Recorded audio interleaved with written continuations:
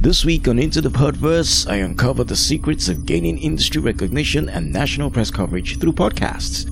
Join me, Tony Doe, and my guest, Neal Veglio, founder of Podnose Podcast, that get insights into his meticulous planning and execution approach, explore why niche ranking outweighs chart positions in podcasting success. You'll also get to uncover the real metrics that define podcast success. So if you're ready, let's go. I'm pretty sure it's Techzilla.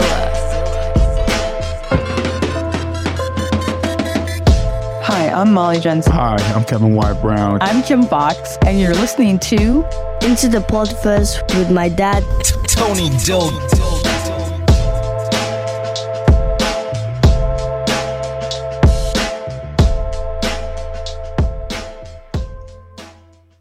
Neal, can you share examples of how you've helped brands gain industry recognition and national press coverage through their podcasts? I can indeed.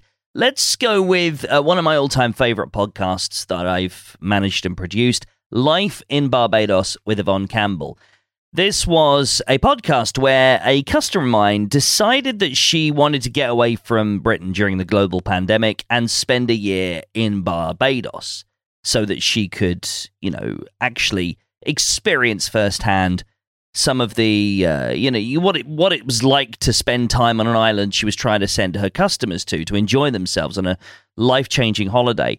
And to say that she faced challenges while she was there would be an understatement. A volcano going off while she was there, restrictions of, the coronavirus pandemic that were stopping her from seeing a lot of the things on the island.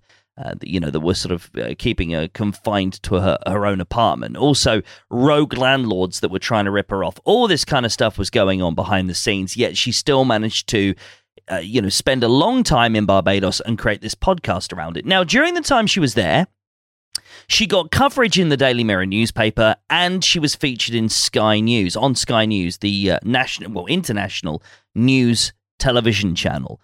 On top of all this, she was able to surface her podcast in search above the official Barbados Tourist Board podcast. Now, it's dropped a little bit since then because it's been over a year and a half since she last produced an episode. And that's kind of how, you have to keep that consistency to stay in search ranking. But even to this day, she's still ranking number 3 for the term Barbados. So that's a bit of a proud moment. Also, we produce a podcast for a ADHD business strategist, Katie McManus, and we've had some very good results from the podcast. But in terms of national press, she's had coverage on a website called newsanyway.com. She's had some NPR coverage. And really, really growing in terms of the national awareness of that show for her in her home area. She lives in Cape Cod, and so that's kind of like her local area, and we're really growing that awareness out on the eastern seaboard of the United States. What sets your podcast planning and project management approach apart, and how do you ensure captivating episodes through meticulous planning and execution? Oh, good question. I would say it's probably down to the fact that I've been doing this so damned long, 25, 30 years in content creation overall, 20 years of that in radio, 20 years of that in 25 years in radio, 20 years in podcasting.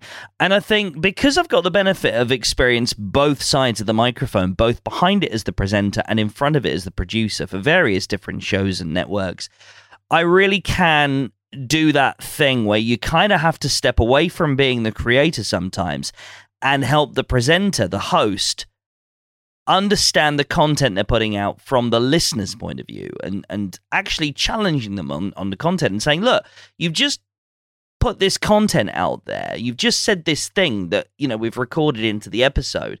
But when it comes to publishing, what's the relevance for your ideal listener of this particular aspect of the podcast? And it really helps them to get thinking slightly deeper on the content they're putting out. And the results tell us it kind of works. Could you explain why niche ranking is more valuable than aiming for chart positions? Oh, yes. I absolutely can.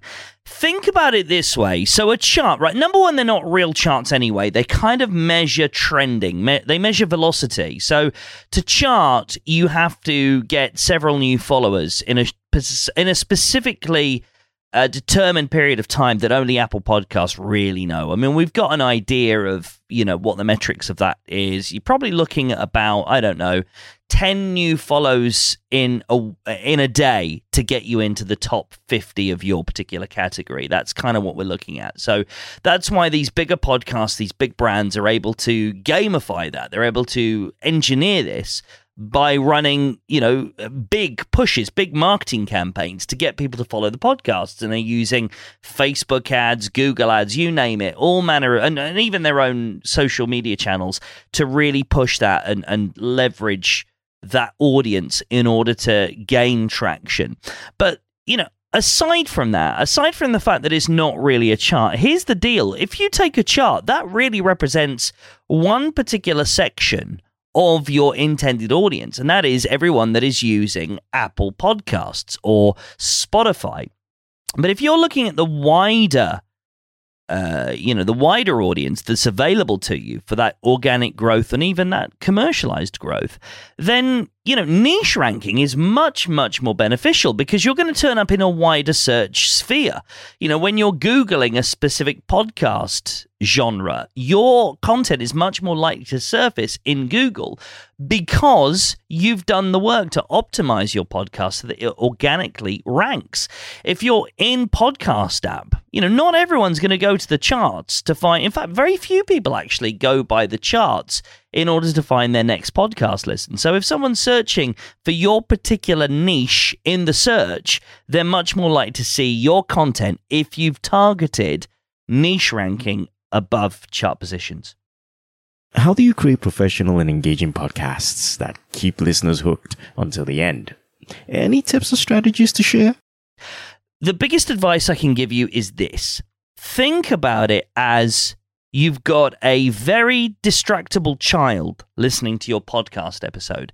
Your job is to keep that child listening despite all the distractions of their device, YouTube, kids' TV, whatever it is that they're into, dragging them away from your content. Your challenge is to keep them engaged as long as possible, because if you can keep a 7-year-old engaged to what it is that you're talking about, if they're interested in that niche, I'm not saying that, if you've got a 7-year-old that's only interested in comedy or, children's stories, they're not necessarily going to be interested in history.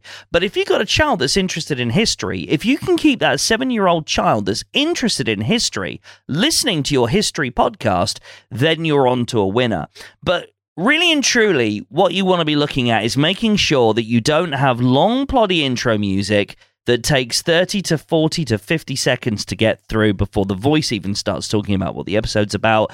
And save the personality bits. Sprinkle them through the episode. Don't have your 3-minute story of the weekend, taking your dog for a walk, or the in-joke between you and your podcast co-host. In terms of ROI and lead generation, what metrics do you consider when assessing a podcast's success? Great question. Download metrics are what everyone seems to go for. I get it. It's a number. You can visualize that number and you can get an idea. And it means that your podcast has gone somewhere. In your head, if you see, 127, 300, 1,300, 2 million, then you've got an idea that your podcast content has gone somewhere for that 2 million number to have become aware of your podcast. If only it was that simple. We've got auto downloading. We've got people that have podcasts that download their episodes to their library, ready to listen, but never get around to listening to the episode. So download numbers are a real vanity metric. You're much better measuring the real world results. So, for example, this is actual outreach from your listeners, contacting you through messages, through emails, through comments on your social media posts, through shares of your content. All that kind of real world engagement, people emailing you to find out more behind the scenes and get involved with what you're doing. If it's a business, if it's a B2B podcast, people booking in to have chats with you to talk more about what it is that you offer, your services. But if you're looking at podcasts themselves, then look at the listen time. Look at the retention data, because that's the stuff that tells you Not only if someone human is actually listening to the episodes and engaging with them, but also how long are they listening? And you can get a good idea that if your podcast episodes are getting something around the 60% retention mark, then you've really got to do more to get them listening a little bit longer. 60% isn't bad, but ideally we want them listening throughout longer in the episode so that we can tell that our listeners are really enjoying our content and they're getting some value from it. Hi, I'm Neal Veglio, founder of Podnose Podcasting, a full-service podcast marketing agency, and you're listening to Into the Podverse with Tony Doe. Hope you gain valuable knowledge and inspiration to enhance your podcasting journey. Stay tuned for more exciting episodes where we explore the dynamic world of podcasting and bring you conversations with industry experts. Don't forget to subscribe to Into the Podverse and leave me a review to help me reach more aspiring podcasters like yourself. If you would like to support with some cha-ching, there's a little link in the show notes on how to do that. Until next time, keep creating remarkable content, engaging your audience, and stepping boldly into the Podverse. Pretty sure it's Techzilla. Of course it is. Who do you think it was? Hey yo, eagle eye view from the Kilimanjaro. Way above the clouds with my eye on the sparrow. Words pierce the air, invading your space. Sneak in through your ears, change the look on your face. The storyteller in this digital era. Could tell I got my groove back like my name was Stella. The vibe is stellar, but the message and the teller intertwining, defining the era. To those who oppose, I hereby propose a fist to the jaw, would you prefer the nose? As the story goes, everybody knows Mr. Tony Doe come correct with the flow. Hey yo, as the God podcaster, erstwhile known as the Shifu broadcaster, here to bring the peace to the world over. Haters can't connect, best to move over.